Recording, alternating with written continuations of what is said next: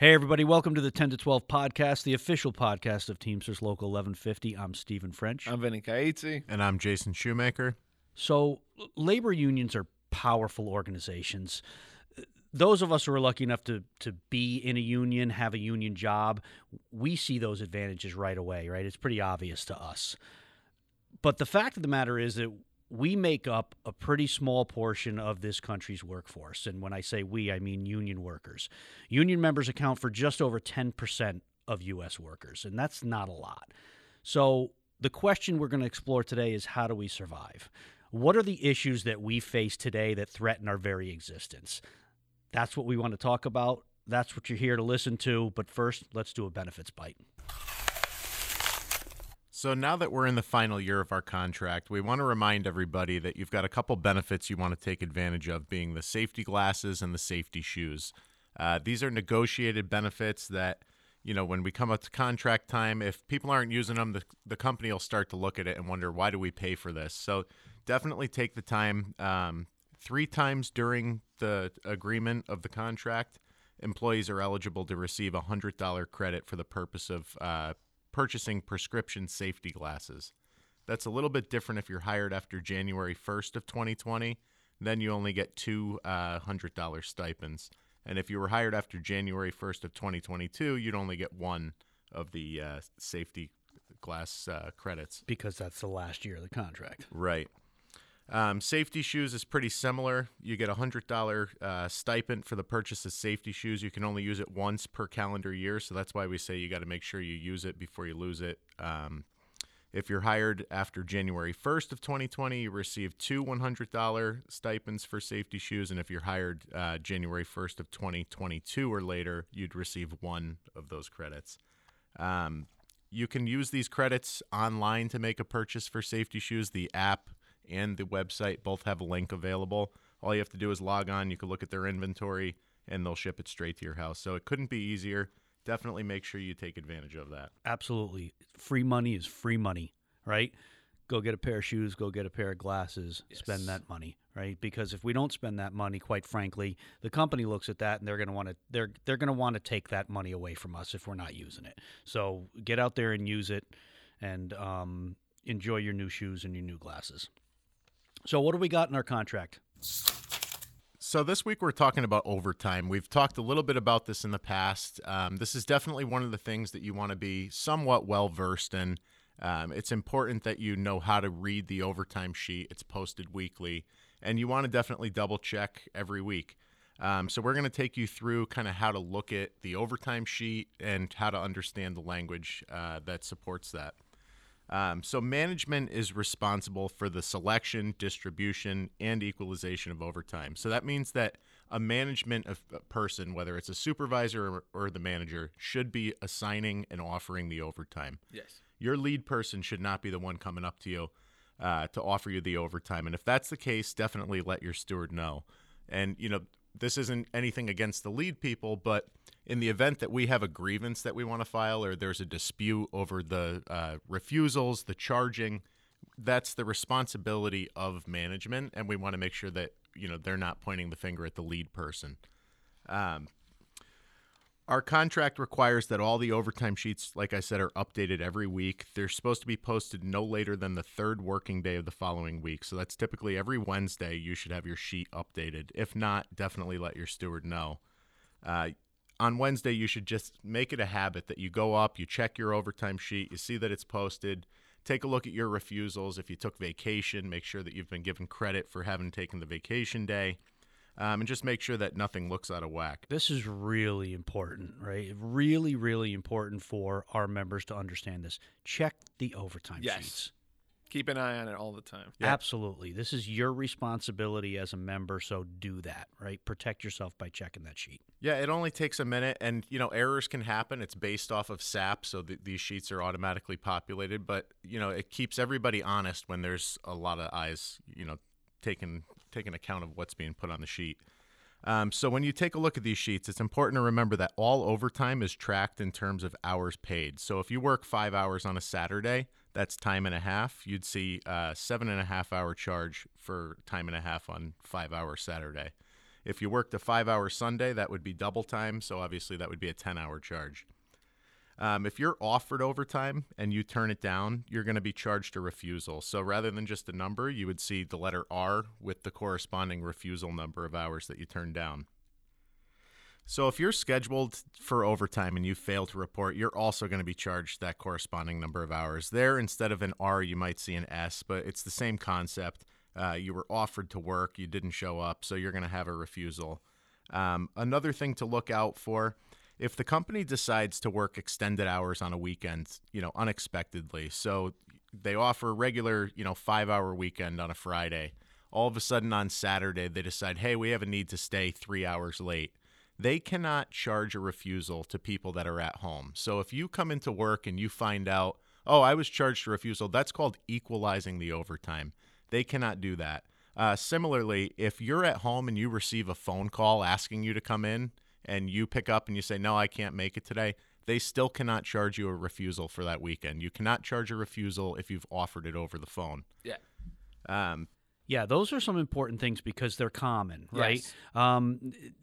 Supervisors do call people on the phone. Make sure you're not getting charged if you say no. And I want to talk a little bit about the previous item you talked about, which is it's essentially overcharging, right? There's no such thing as unlimited overtime. So if a supervisor says, hey, work what you want, right? Everybody can work whatever they want. That doesn't work in our system because what happens is the supervisor ends up charging everyone in the group the amount of hours that the high guy worked, right? So if one guy works 12 hours, everybody gets charged 12 hours. That's not correct. They have to offer you a specific amount of overtime and charge you accordingly.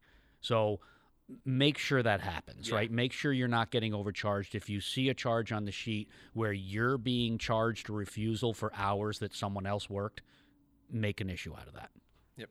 The other thing you want to watch out for is when you're looking at the overtime sheets, nobody offers an hour and 3 minutes of overtime, and nobody offers 2 hours and 17 minutes of overtime. So anytime you're looking at refusals, they should normally take you up to a standard number, like 1 hour, 2 hours. It could be an hour and a half, obviously, but it shouldn't be, that you never see refusals on a sheet. If you're seeing a sheet and everybody seems as though they're just working whatever they want, that's probably something you want to bring to the attention of your steward. You want to make sure that, a person is not being given the benefit of not being charged a refusal over a long period of time, and that artificially lowers their number. Right. The rules are the rules, right? Yeah. If you refuse overtime, you get charged. Yep. And to that point, Jason, if you see a sheet that doesn't have any V's on it, the vacation code, you should question that as well because people take vacation days. So if you're seeing that kind of thing where no one is getting a V code, that's an indicator that the supervisor might be not filling out the sheets properly. Yeah, and same thing would go for the I code as well. And we're going to get more into these codes in later episodes. So there's obviously a ton of overtime language. We're just going to start, getting into this a little bit more every week and help you through it. In the event that there's overtime to be offered, if practicable, the employee with the least amount of overtime should be offered. So that's not always going to be the case. Yeah. We have a 24-hour buffer to keep people in check with one another, but it's good practice to have the lowest employee selected. It's going to help the company minimize their disparities, and it's definitely the fairest way to go. So every time you look at the sheet, you're also going to see that employees are grouped by job code and labor grade within the overtime area. So there's different overtime areas. It doesn't always mirror the department. You want to definitely double check with your steward to get a better idea of what that overtime area is. But you'll see all the other people that you're tracked with are within the job code. That's the group that you're kept with that has to be kept within 24 hours of each other. In the event that overtime comes up and it involves priority or emergency work or requires a special skill, any resulting disparity should be offset as soon as practicable. So there's going to be cases, like we said, with that 24-hour buffer where the company needs a certain guy or girl to come in because they need that particular job done, and that's fine. but they need to try and get that disparity offset as soon as practicable. And they also need to try and make sure that everybody is qualified to perform that work within the job code. In order to be scheduled to work the overtime, the employee has to be fully qualified to perform the work. So if you're not qualified, obviously they're not on the hook to bring you in. And, we've had recent cases of the not qualified code being used. Maybe we'll go more into that in a later episode.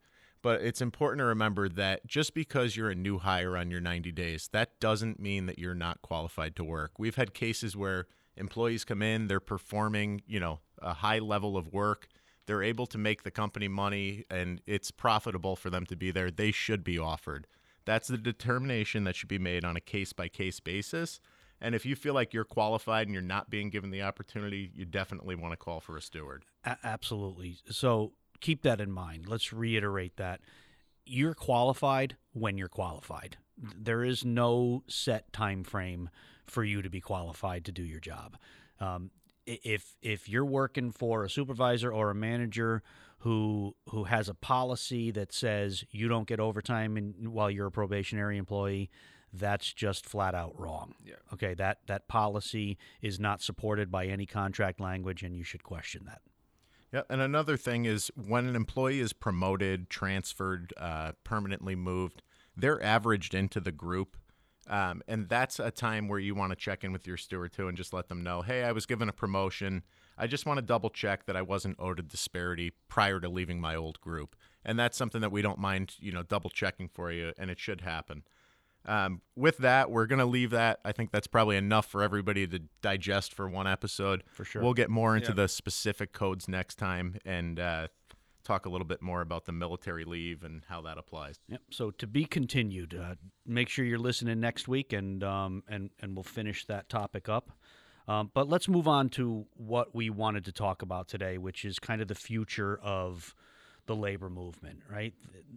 The labor movement has seen a steady decline over the last several decades. Yeah. And when I say a decline, I mean a decline in actual membership numbers, right? Our numbers have gone down. As much as we've talked about the great things that are happening within the labor movement, like organizing drives and at places like Amazon and Starbucks, we continue to struggle with overall numbers. Even though, we talk to Vinny every week, and Vinny tells us, who's out there striking and who's organizing new members, and that's awesome, but it's not translating into an overall increase in union membership. Right now, what do our numbers look like right now? Union membership across the country is about 10.3%, and it declined about 0.5% last year. Yeah, that's not great, right? We actually last year felt like a good year for us, and we actually saw a decline of 241,000 members. Our membership went down by 250,000 people. That's not good. No, not at all. And we need to do things to fix that, right? So at the end of last year, there were 14 million union members in the United States. That when you look at our population, that's not a lot. No, that's not a lot. No, and that's all union members. Just to be clear, we're not talking about Teamsters. It's about 1.3 to 1.4 million. So that's all union members in the United States, right? Including teachers and those public or those private sector, those public sector unions. Yeah. So maybe the first question we need to answer is, why are we so concerned with those numbers, right? Why don't we just worry about taking care of the members that we have, right, and be happy with that? Because we're not for-profit organizations. So why do we care about how big we are, right? It's not like we're looking to make boatloads of money like corporate America. We just want to represent people who want to be represented, right? Yes. So why do we care? Why do we care about those numbers? Because when the ships rise for unionized workers, all workers benefit from that.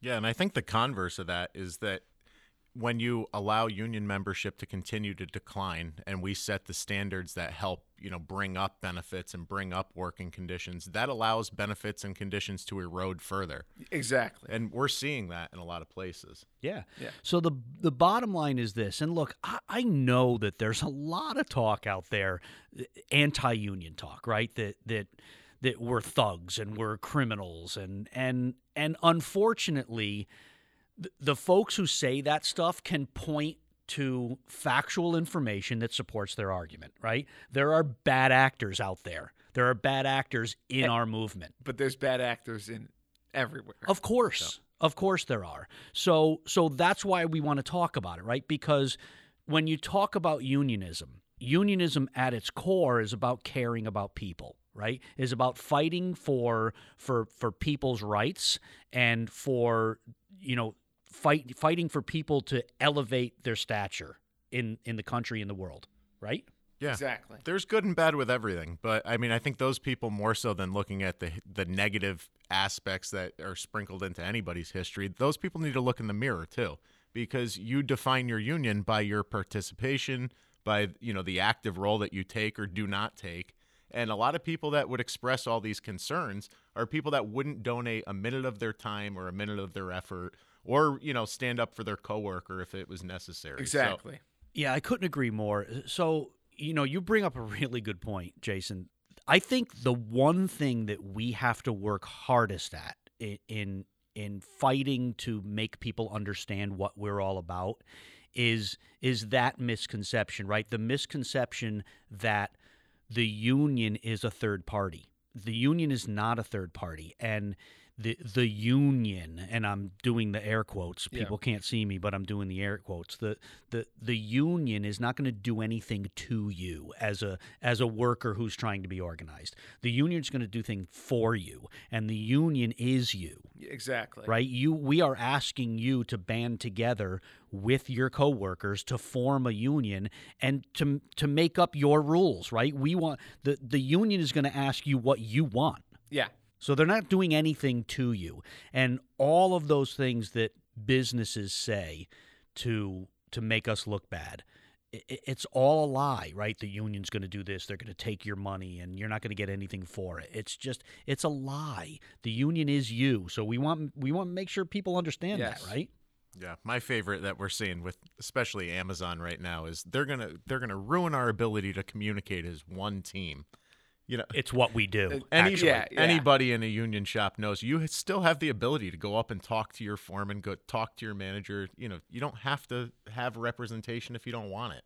Yeah, exactly. And listen, but with a union, you do have representation, and it's in a process that's protected by the law. And what Amazon wants is for its workers to not have a say on their shop floor, and that's what it is. Absolutely. I've talked about it before. Amazon has this, they talk about their policy. Oh, we have an open door policy where you can go and make an appointment with your manager and voice your concerns about your workplace. To rat on yourself or your coworker. Exactly. That whole process is to identify you as a dissenter, right? So that they can put a target on your back when you walk out the door and make sure that you don't make it very long. Yeah, and fire you for something stupid. Exactly. So maybe we're getting off topic, but listen, we're here to talk about what our future looks like, right? Because we do care about people, we do care about workers, and we want to organize as many workers as possible, not to bring dues money in, but to represent them, to make sure that their lives get better in the face of, quite frankly, what is a corporate America that's very well organized and organized against us. Yes. Yeah. We've said it in the past, especially in cases like Amazon, you don't have the luxury of not organizing them because it's going to erode the benefits of all other industries. They're in logistics, they're in sales for obviously all sorts of products. There's no way to avoid the fact that if you do not organize their workers, you're going to feel it later on when they have the impact. Yeah. They will, like you said, they set the standard and they'll drive that standard downward. So what does our future look like? How do we sustain or even grow our numbers?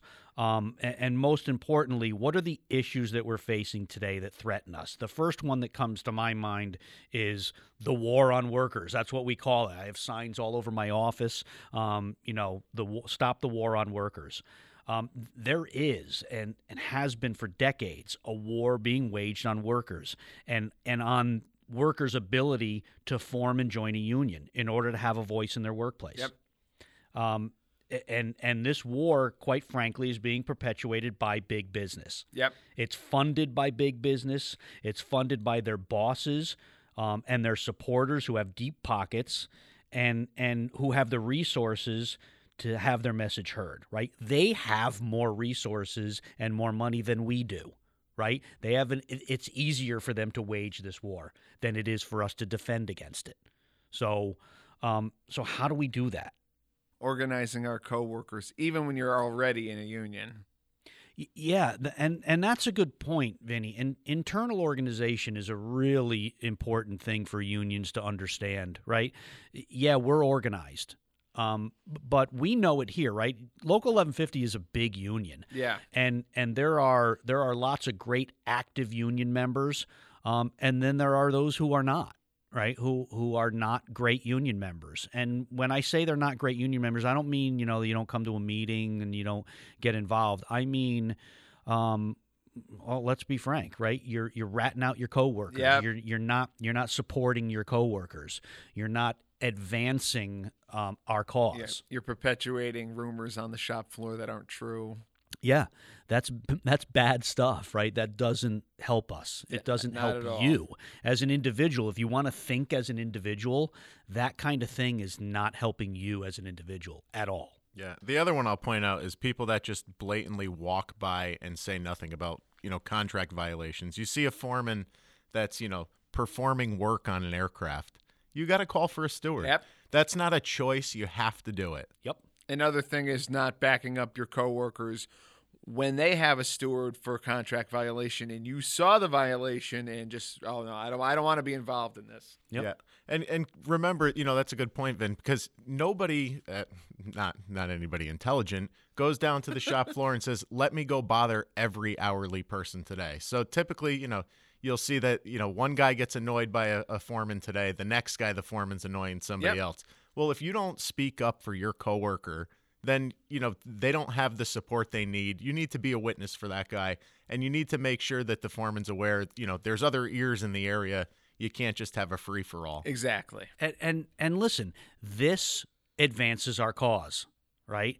Doing things like that shows solidarity, and it does keep the employer at bay, right? It makes sure that they're not going to do that stuff anymore, right? They're not going to be really inclined to do that stuff if they know they're going to encounter resistance every time they do, right? Yep. Sticking together is what it's all about. That's what unions are. Absolutely. We didn't talk about it. I didn't bring it up before, but I want to emphasize what Steve said before. When you're on the card, when you make a steward request, you're protected. That is the big benefit to a union. You might be someone who thinks, I'm a well-spoken person, I can handle myself, and I'll say what I need to say to the foreman, or I'll give them a piece of my mind. Well, do yourself a favor, raise your hand, call for a steward, use the fact that you paid your dues, and do it in a protected fashion. And I think that's a great point. It's really about you can't go it alone, and if you say the wrong thing, it could get you in trouble. At bare minimum, your steward is going to have, more knowledge of other cases of the same thing going on in your area. And that's important for just cause. That's important for, having a fair and equitable environment. Yep. So really good point, Vinny, right? Internal organizing. Back to this, the message of the war on workers, right? The problem with the war that they're waging on us is that it's chock full of lies, right? Yes, exactly. All of the things they talk about are untrue. And generally speaking, they make claims that unions are bad for business. And that's not true, right? They believe it because, unions drive increases in wages and benefits and provide workers with a voice to affect change in their workplace. And they say that's bad, right? They don't want change based on workers' needs. They want to create their own change, right? Yes, exactly. Business wants control. They want control over everything, and I guess you can understand that, right? But to say that unions are bad for business is just not true. It's just a lie, because increased wages and benefits and having a voice on the shop floor proves when workers are happy, they're more productive, which makes for a better business. And there's actually proof out there, right? Studies have been done that actually prove that Yes. unionized businesses are more productive. There have been productivity studies that bear this out, right? That time and time again, these studies have concluded that unionized companies are among the most productive companies in the country. Yeah, as a steward, you're not just fighting for your member, you're mediating on behalf of the member. Yes. You're trying to work towards a solution, and you're allowing a conversation to take place in a union environment that probably wouldn't take place in a non-union shop. So that person in a non-union shop is going to take that home. They're going to fester over it. They're going to be annoyed over it. And for months and months and months, they're probably going to have it eaten away at them. Whereas in this, environment, you can go in, call for a steward, you're protected, you get it off your chest, and hopefully you fix the issue. Yep, exactly. Yep. And listen, that's a relinquishing of control on the company's part. That's what they don't like. We're talking about this. They don't like two things: higher wages and costly benefits, and losing control. Yes. Losing ultimate control. And listen, businesses still, they control it, right? The business still controls the business. Yeah, they still run exactly. the business. But those day-to-day, decisions that have to be made sometimes, the union does have a little bit of a say in it through a grievance procedure, right? Yes. Through that protected process. And they don't like that. We see examples of that every day as stewards, right? Yes. We see how the company, they take on a fighting posture when we question their decisions. Yeah, I can't even imagine how many times they would just tell you to shut up and go back to work if you weren't legally required to bargain. Let's yeah. face it, a workplace shouldn't be a complete dictatorship. The workers should have some say over what goes on. Yeah. So this war, it's fought in different ways, right? And obviously at different levels of intensity depending on where you are. We talk a lot about what's happening at Starbucks and, the anti-union tactics that company uses to stave off organizing campaigns now that are popping up all over the country. Things like email and texts to their workers, signs all over the workplace, captive audience meetings, all of these things are tactics that companies use. They use their money and their resources. The text and email stuff really bugs me because they use company records and they take your phone number and they send you a text message in the middle of the night telling you to vote against the union. Basically beat you over the head with it Now relentlessly. They're bombarding them now with Facebook and Instagram ads. Yeah. So, everybody always cringes when you say, oh, my phone's listening to me. And now it's never been more in your face, even if you're on break or at home Exactly. and you're scrolling through Instagram. There it is. You kind of, I guess, they should expect it in the workplace. But even, these folks walk into the cafeteria on the job or walk up to the urinal and, you're staring at a poster that says, here's why you should vote against the union. You can't even use the bathroom without being bombarded with this stuff. So, they're using all these tactics. But Starbucks, as bad as we say they are, they're actually not even taking it to the level that some other companies No, do. I agree. I love to talk about Walmart. I'm a Walmart hater. And, Me too. And Walmart, they take it to the ultimate level, in my opinion. Yes. They have actually closed entire stores because of an organizing drive. Yep. I recall one, it was several years ago now, I believe it was up in Alaska, that they had a Walmart store where 4 or 5 meat cutters voted to join a union. 4 or 5 people. And they They went voted vegan. to join a union. They closed the entire store. And they all went vegan. They They right. voted to go vegan. But they 4 people joined a union and they closed an entire store. That's they insane. Put hundreds of people out of work to avoid 4 people joining a union. Yeah, and you can tell that wasn't just about that store. They'll burn the cost of that store to prevent, what they view as a cancer spreading throughout their entire Exactly. organization. And that's my point. It's not about money, right? They will spend 10 times the money that it would cost them to have a union in their store. They will spend 10 times that amount of money to avoid it. Yep. So that they can maintain full control. Now, for 49 straight years, Walmart has given investors dividends, and they pay their CEO $22.6 million. So That's insane. But then you look at the fact that Walmart workers are the biggest recipients of food stamps and Medicare in most states.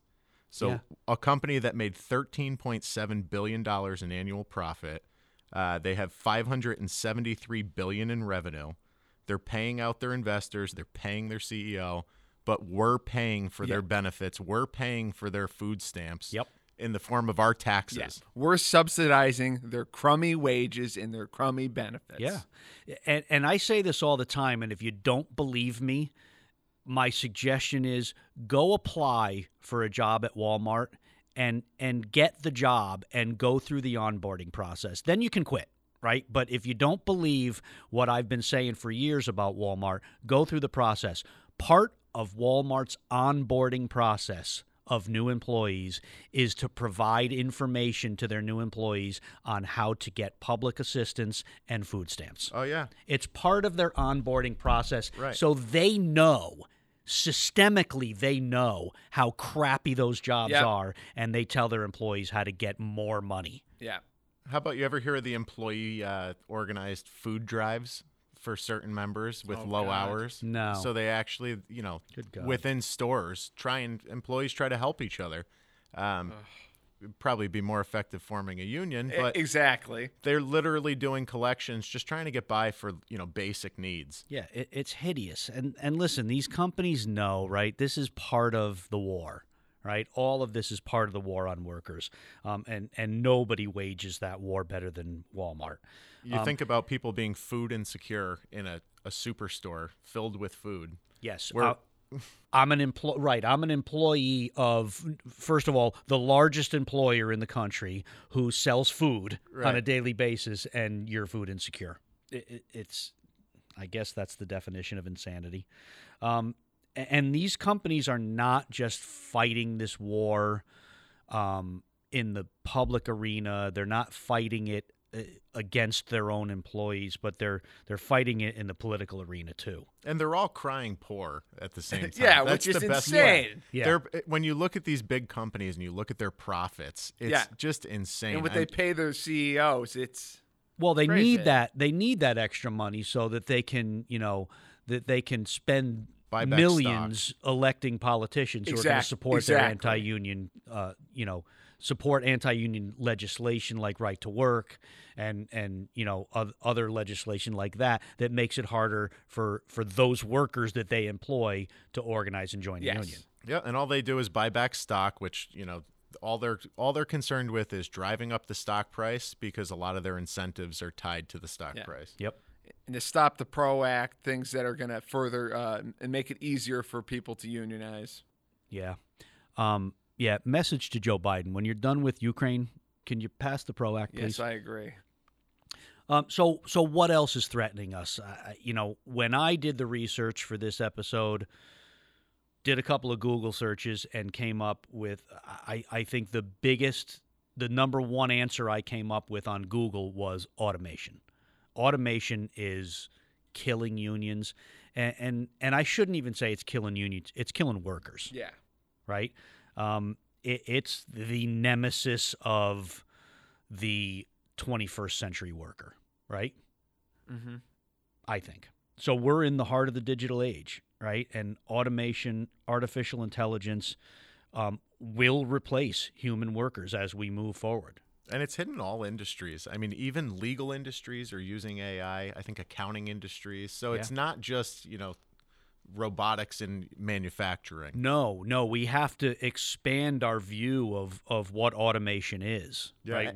And I think you have to think about how it transforms all workers, the industry for all workers, because as you get rid of some jobs in some places, it's going to shuffle people around and, change the landscape. Yeah. But, unfortunately, the pandemic accelerated this, right? During the pandemic, companies they accelerated their efforts to automate jobs. They just did. So, we talk about people who didn't want to go back to work after the pandemic. Well, we're still in the pandemic, I guess. But, when jobs started opening up again, we had the Great Resignation, right? People were not going back to work. But, hidden in those numbers are, quite frankly, jobs that were no longer available because they had automated them. These companies had taken advantage of their workers not being there, and they attempted and sometimes successfully automated those jobs. So it's a big problem for us. We can't, quite frankly, fight that progress. We have to adapt. There's no fighting automation. We cannot stop it. No, you can't swim against that tide. No, it's not possible. Nor do I think we should even attempt to try to fight automation, right? There are good things about automation. There are bad things about it too, but there are good things about it, right? It does provide companies with a lot of benefits. Yeah, I think you'd need to try and find ways that freeing up that person in that role, allows them to fill another role. Exactly, and that's where we have to concentrate our efforts, right? As workers seek other work, we need to be prepared to organize those industries. Absolutely. That's where we have to go. We have to find opportunities that maybe we never considered before, right? It's not always easy. The definition of a worker and an employer, quite frankly, they change. They're evolving. The emergence of this gig economy is really a good example of that, right? Yes. When you talk about the gig economy, you talk about, Uber drivers, Lyft drivers, people like that. Instacart, right. Amazon's entire delivery service. Yes. Yeah. How many full-time workers do they have delivering packages? They don't. Right. You could deliver Amazon packages on the weekends if you want. Probably later today if I ask them. Exactly. You have a car? Yep. Is it full of gas? Yep. Okay. You're an Amazon driver. I mean, so we have to find a way to organize those workers because that's the future, right? These companies have found creative ways to save money and do things quicker, and we have to be just as creative, and we have to find ways to organize those workers. Yes, we do. It's not easy, right? Because the definition of employer is a little bit foggy, right? So how do we organize those workers? I don't know the answer sitting here, but that's the question that, we need to ask when our new general president, Sean O'Brien, convenes his executive board at the international level. Those, I think, are the questions that he has to be asking.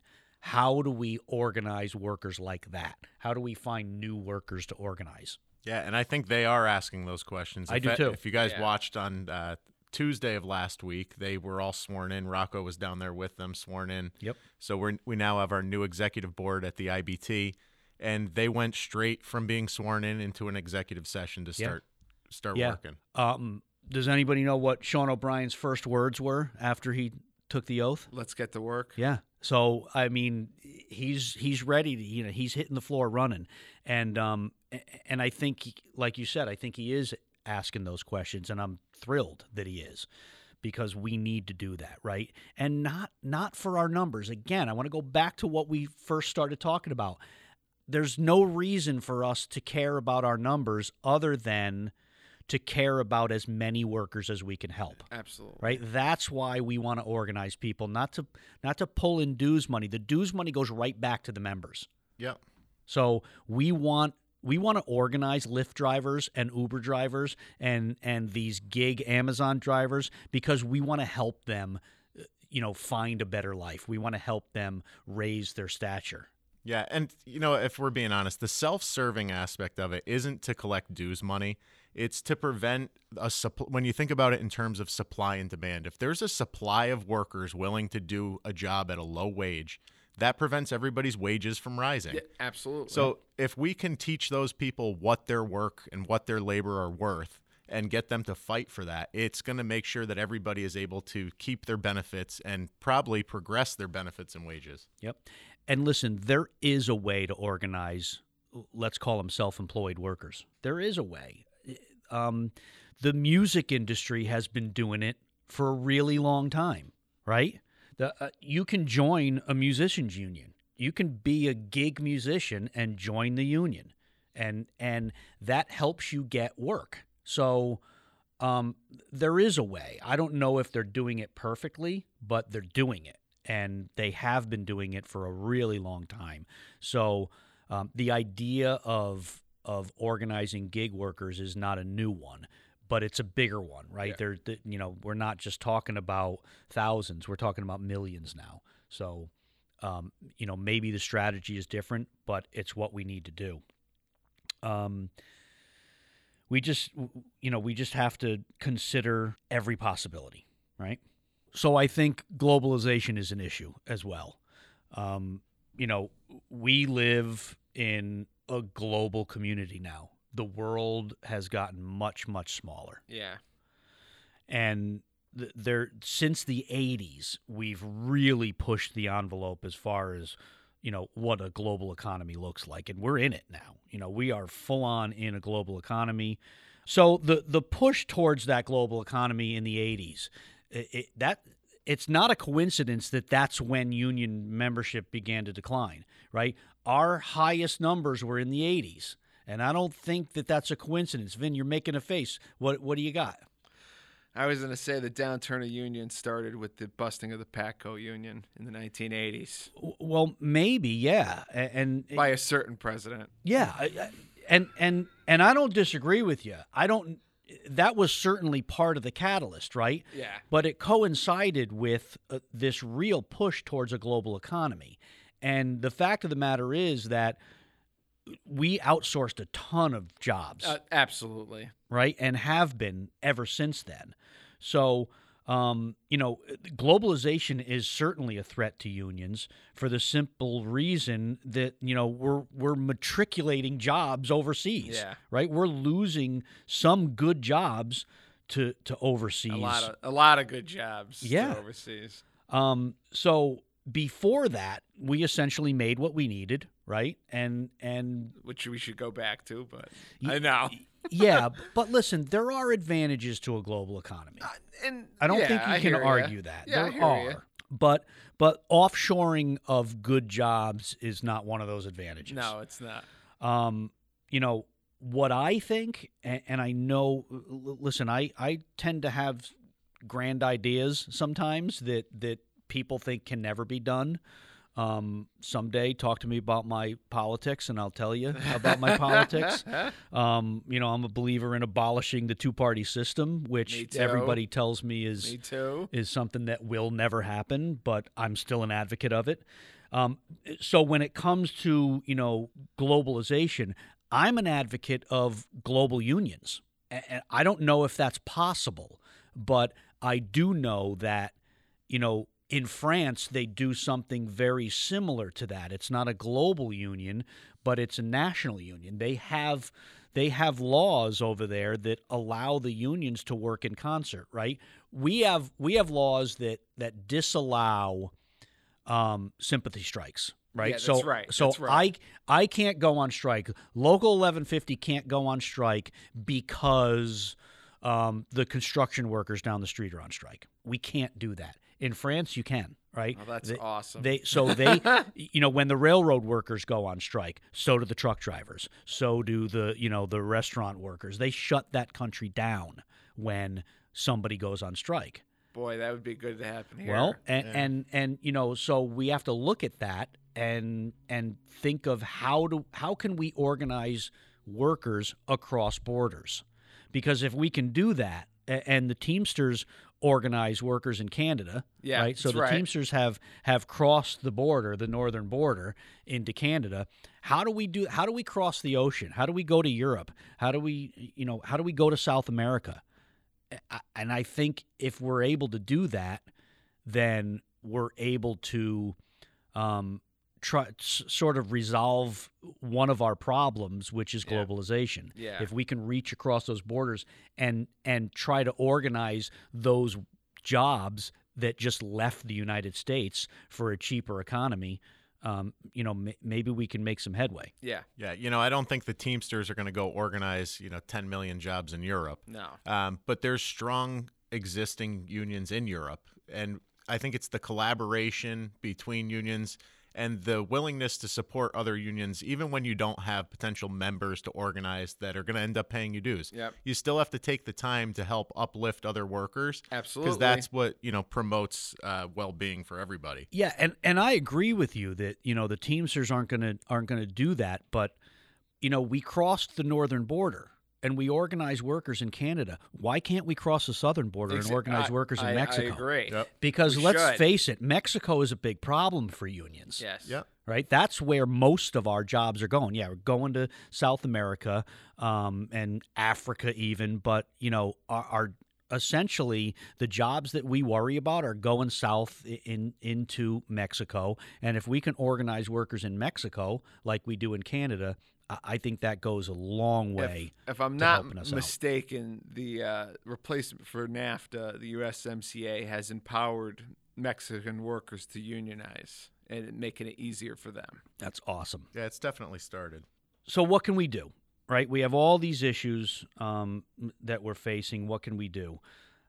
And I think it's a perfect time to talk about this because, again, the Sean O'Brien administration was just sworn in at the International Brotherhood of Teamsters, and Sean ran and won on a campaign of a more militant union. Yes. He used the word strike throughout his campaign, right? And I know that people are afraid of that word. Workers are afraid of striking, right? It's scary. But we need to use that weapon, right? Yes, we do. Preach it all the time. It is our only weapon. To withhold our labor is our only weapon against an unfair employer, and we need to be willing to use it. Yep. Yes, we need to be respectful of the damage that it can do, but we need to use that weapon. So we need to strike when it's appropriate. Strikes, especially public strikes, they advertise the power that we have. Yeah. When we win a strike, we send a message to everybody, to all the workers out there who are maybe even thinking about joining a union, that we send the message that unions work, right? When we win a strike, that message is sent loud and clear. Yes, it is. You better believe it. It's not a coincidence that this Starbucks thing is happening in the United States right after John Deere and what were the Kellogg's? Yes, right? Kellogg's. These companies that went on strike, Frito-Lay. Yeah. All of these big public strikes happened, and right after that, the Starbucks workers said, "Yeah, me too." It's Yeah. the new Me Too movement. Yep. Yeah, and they're all striking over the same reasons. Exactly. It doesn't matter Yep. what company it is. It's all about stock buybacks, extended working hours, poor working conditions, Yep. low Yes. wages, and shitty benefits. Yep. So, our success as established unions, our success sends the message to those workers that your voice is important. It should be heard, and quite frankly, it can make change, right? So, we can also be more politically active. I don't know if the Teamsters could possibly be more politically active than they already are. Yeah. Teamsters are a really politically active union, but we need to be more politically active. I think. Personally, we need to get more politically active on the local level. I agree. We're really good at the national stuff, Yeah. right? But I don't think we're great at the local stuff. Yeah, we do need to get more active locally. Yeah, And I think it's important to look at politics from the lens of, what's going to put food on my plate, what's going to support my family. Yep. We're never going to always agree 100% This with is the true. politicians that we have to support. Right. But at the end of the day, we have to pick the one that's going to benefit us most. Yeah. So political action, I think, is really important. Just want to throw something out there, especially on the local level here in Connecticut. Before the state legislature, there's a bill that would, I don't know if it would completely ban, but it's going to put a hurting on captive audience meetings where these companies force people into a room to basically bombard them with anti-union rhetoric until they, submit to voting against the union. So. Yeah, and that's awesome that Connecticut's doing that, and I think the federal government should be looking at that. Well, the PRO Act does that, right? Yes, So yes, it the does. PRO Act would outlaw those kinds of meetings as well. So again, did I mention President Biden? Can you please pass the PRO Act? Please. So, but that's what we have to put our resources into, right? We have to put money into local politics to get that kind of stuff done, Yes. right? So let's do that. So that's it, right? We kind of, put some thoughts into people's heads, I hope, about what our future looks like and how we can change our future, because we can. So talk to your union leadership, please. That's how unions work. Talk to your union leadership about what your ideas are as to how we can advance the labor movement. And that stuff kind of goes up the ladder, right? And it eventually lands on Sean O'Brien's desk. Yes. Yep, but you can never strike with a weak membership. So you got to Right. remember to always be ready to strike. And if you're not Agree. ready, then the threat isn't real. Yes.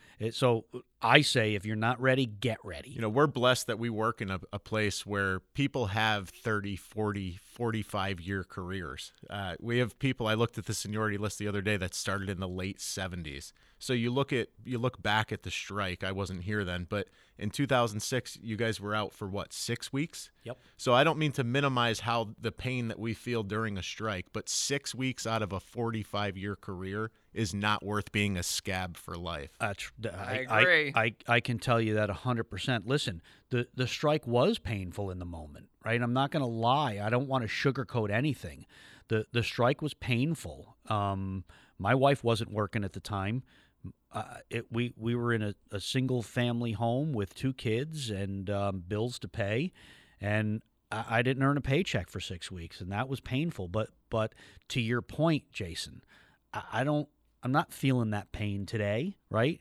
We're 16 years past, Yep. and Yeah, something like that. I don't remember that at all, Yeah. right? You can always get through a temporary hard time. Yeah, Yeah. no question about What it. you can't get through is a lifetime of being underpaid because you're not willing to stand up for yourself. That's I right. totally agree. And listen, the stuff that we should be striking over, if we don't strike over it and we don't overcome it, then it becomes habit for the company, right? So they take a piece, they take a chunk of flesh this time, and if we don't fight it, they take another chunk next time, and that chunk's bigger. So, it is definitely a domino effect. All right. So what do we got for upcoming events? We always have a membership meeting coming up. When is the next membership meeting? April 20th. April 20th. We got a food truck, Jason. Yeah, we always have a food truck. We'll keep you well fed. Probably going to be micro again. Come have a burger off the micro truck. They are awesome. Yeah, the micro truck is amazing. I can't say enough about it. It's amazing. Same here. It really. I'm not just saying that to get people down here. It's amazing. Yeah, At the March membership meeting, I can tell you this story.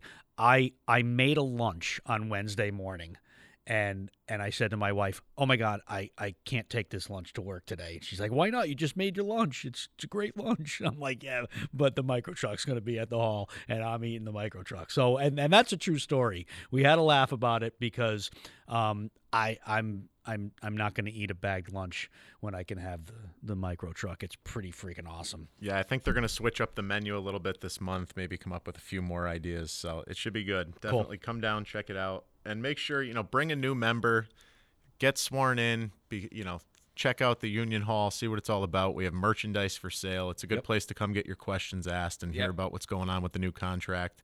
Always. What else we got? So we also have the TVC Golf Scramble coming up May 20th at Oronoque Country Club.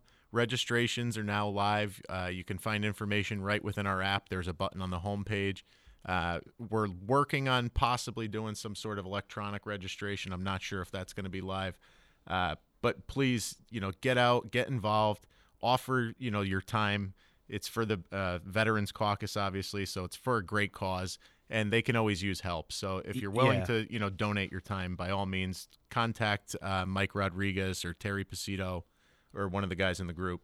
Yeah. And we talked all about that last week, right, or 2 weeks ago, about volunteering our time and getting involved, and that's a great point, Jason. And for anybody that hasn't gone, that's a great event. So you can buy a foursome and play for the day.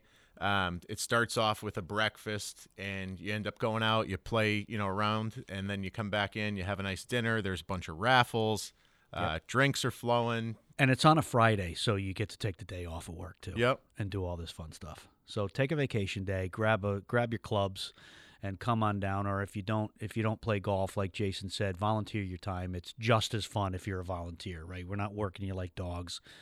It's a fun time. Yeah, and this money supports veterans throughout the year. They do a lot of great work in the community. They help build homes for veterans. They've built ramps to help people get into their houses for injured veterans. They're constantly going down to Walter Reed, donating gift cards. So really, this is a great cause, and it's something that was founded here in our local. This is, chapter 1 of the TVC. They created it. So awesome. So who's on strike, Vinny? What's going on out there in the labor world? So Walt Disney Company workers walk off the job. So LGBTQ workers and their allies at Walt Disney Company walk off the job in protest to the Florida's Don't Say Gay bill. They're asking the company to stop their apathy to this type of stuff, and to make sure that, and asking them to stop giving any kind of campaign donations to politicians that are backing a bill like this. Yeah, really important, that the workers are sending a message there at Disney to their employer, because Walt Disney World, I believe, is by far the largest employer in the state of Florida. So, and if they're not the largest, they're the most influential. Yes, so absolutely. They're telling their employer to speak up, and that's good. Workers need to do that.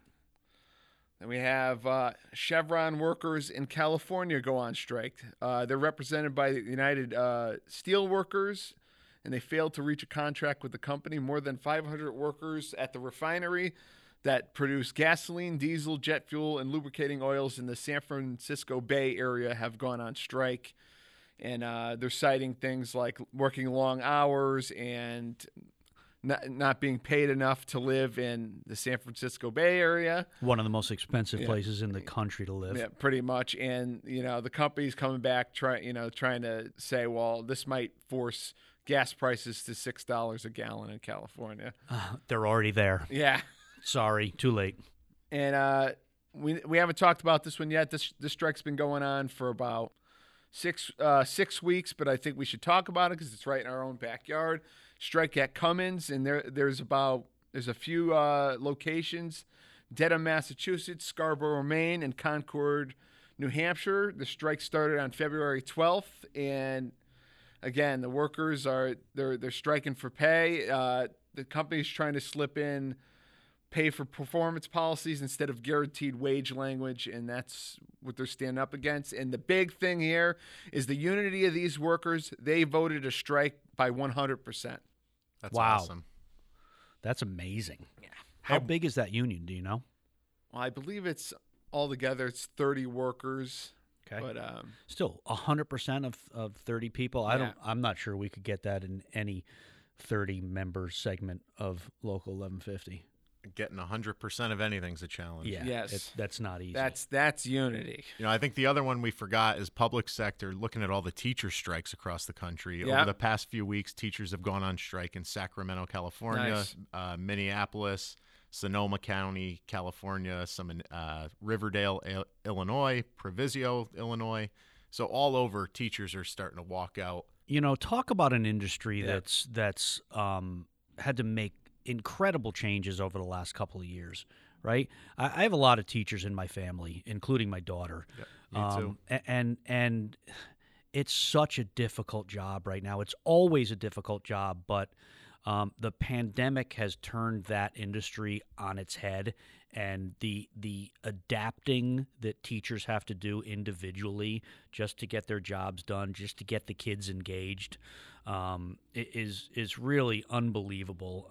The stories to me are sad, and for municipalities to stick it to them while they're doing that is disgusting to me. You know, as a parent now, you think about these are the people that are helping raise our kids. Right. And you want to, have good, qualified, smart people that Exactly. are well supported. And you can't do that for $15 an hour? Yeah, I guess not. Nope. No, I guess not. Anything else, Vinny? That's it right now. Okay. So every episode we end with a labor quote. I have a few. It's from one of the most influential labor activists of the 20th century. Her name was Dolores Huerta. She was a co-founder of the United Farm Workers Association. So was she a friend of Chavez? Yes.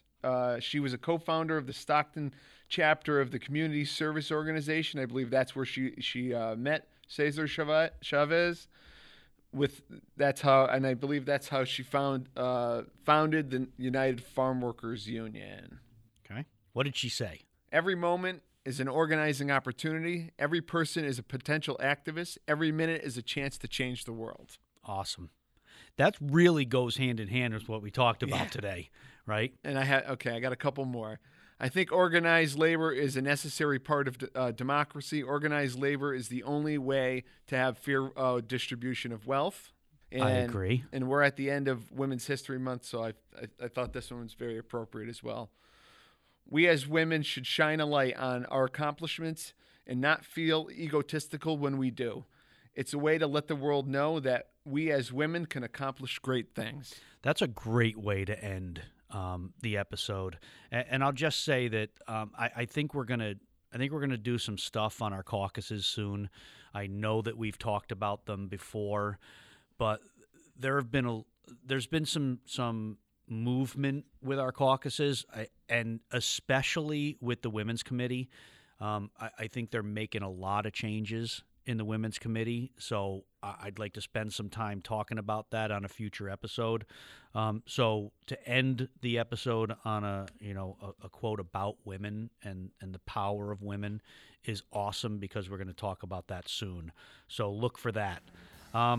We want to thank everybody for listening, for downloading, for following, and if you're not following, shame on you. Go to Podbean and follow us. Follow the 10 to 12 podcast. Remember to email us. Tell us what you like. Tell us what you hate. comms@teamsters1150.org. That's COMMS at teamsters1150.org. Again, let us know what you like about it. Let us know what you hate about it. Let us know what you want to hear on future episodes.